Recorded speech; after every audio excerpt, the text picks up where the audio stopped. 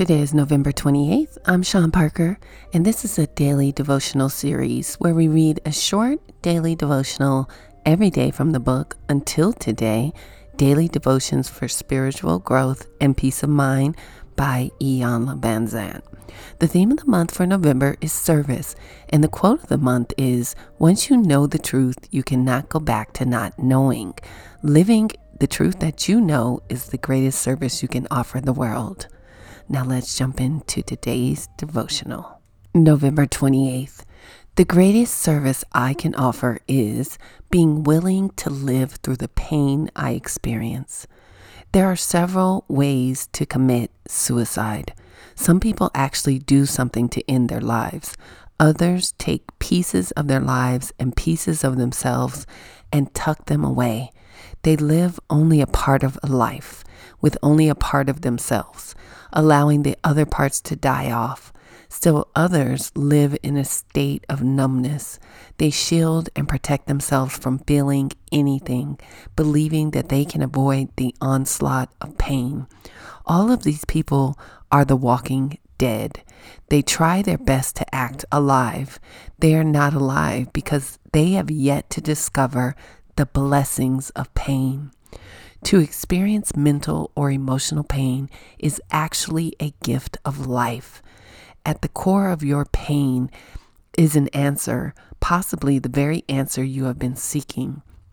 We mistakenly believe that the path to a good life or better life is to eliminate pain. Suicide is not the way out of pain. In fact, the most loving, alive, and self-supporting thing we can do is to embrace our pain. Often, this requires a skill we have not been taught. It requires that we remain present in the midst of a painful experience. All forms of pain come to teach you, to strengthen you, to reveal some deeper understanding of your true identity. Moving through pain, you may find your true purpose. Often pain comes into your life to wake up the parts and the pieces of you that are numb. Those parts that are fearfully dead, doubtfully immobilized.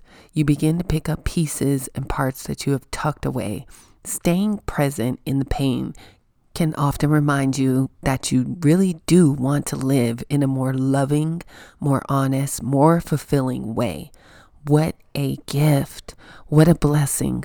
Until today, you may not have been aware of the benefits of painful experiences. Just for today, open your heart to be present in your own pain.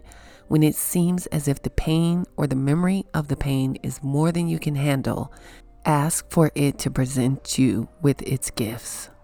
Today, I'm devoted to remaining fully present and alive to my every thought and feeling. Wow, this perspective changes everything on how you can look at pain. I hope this helps. Until tomorrow, peace.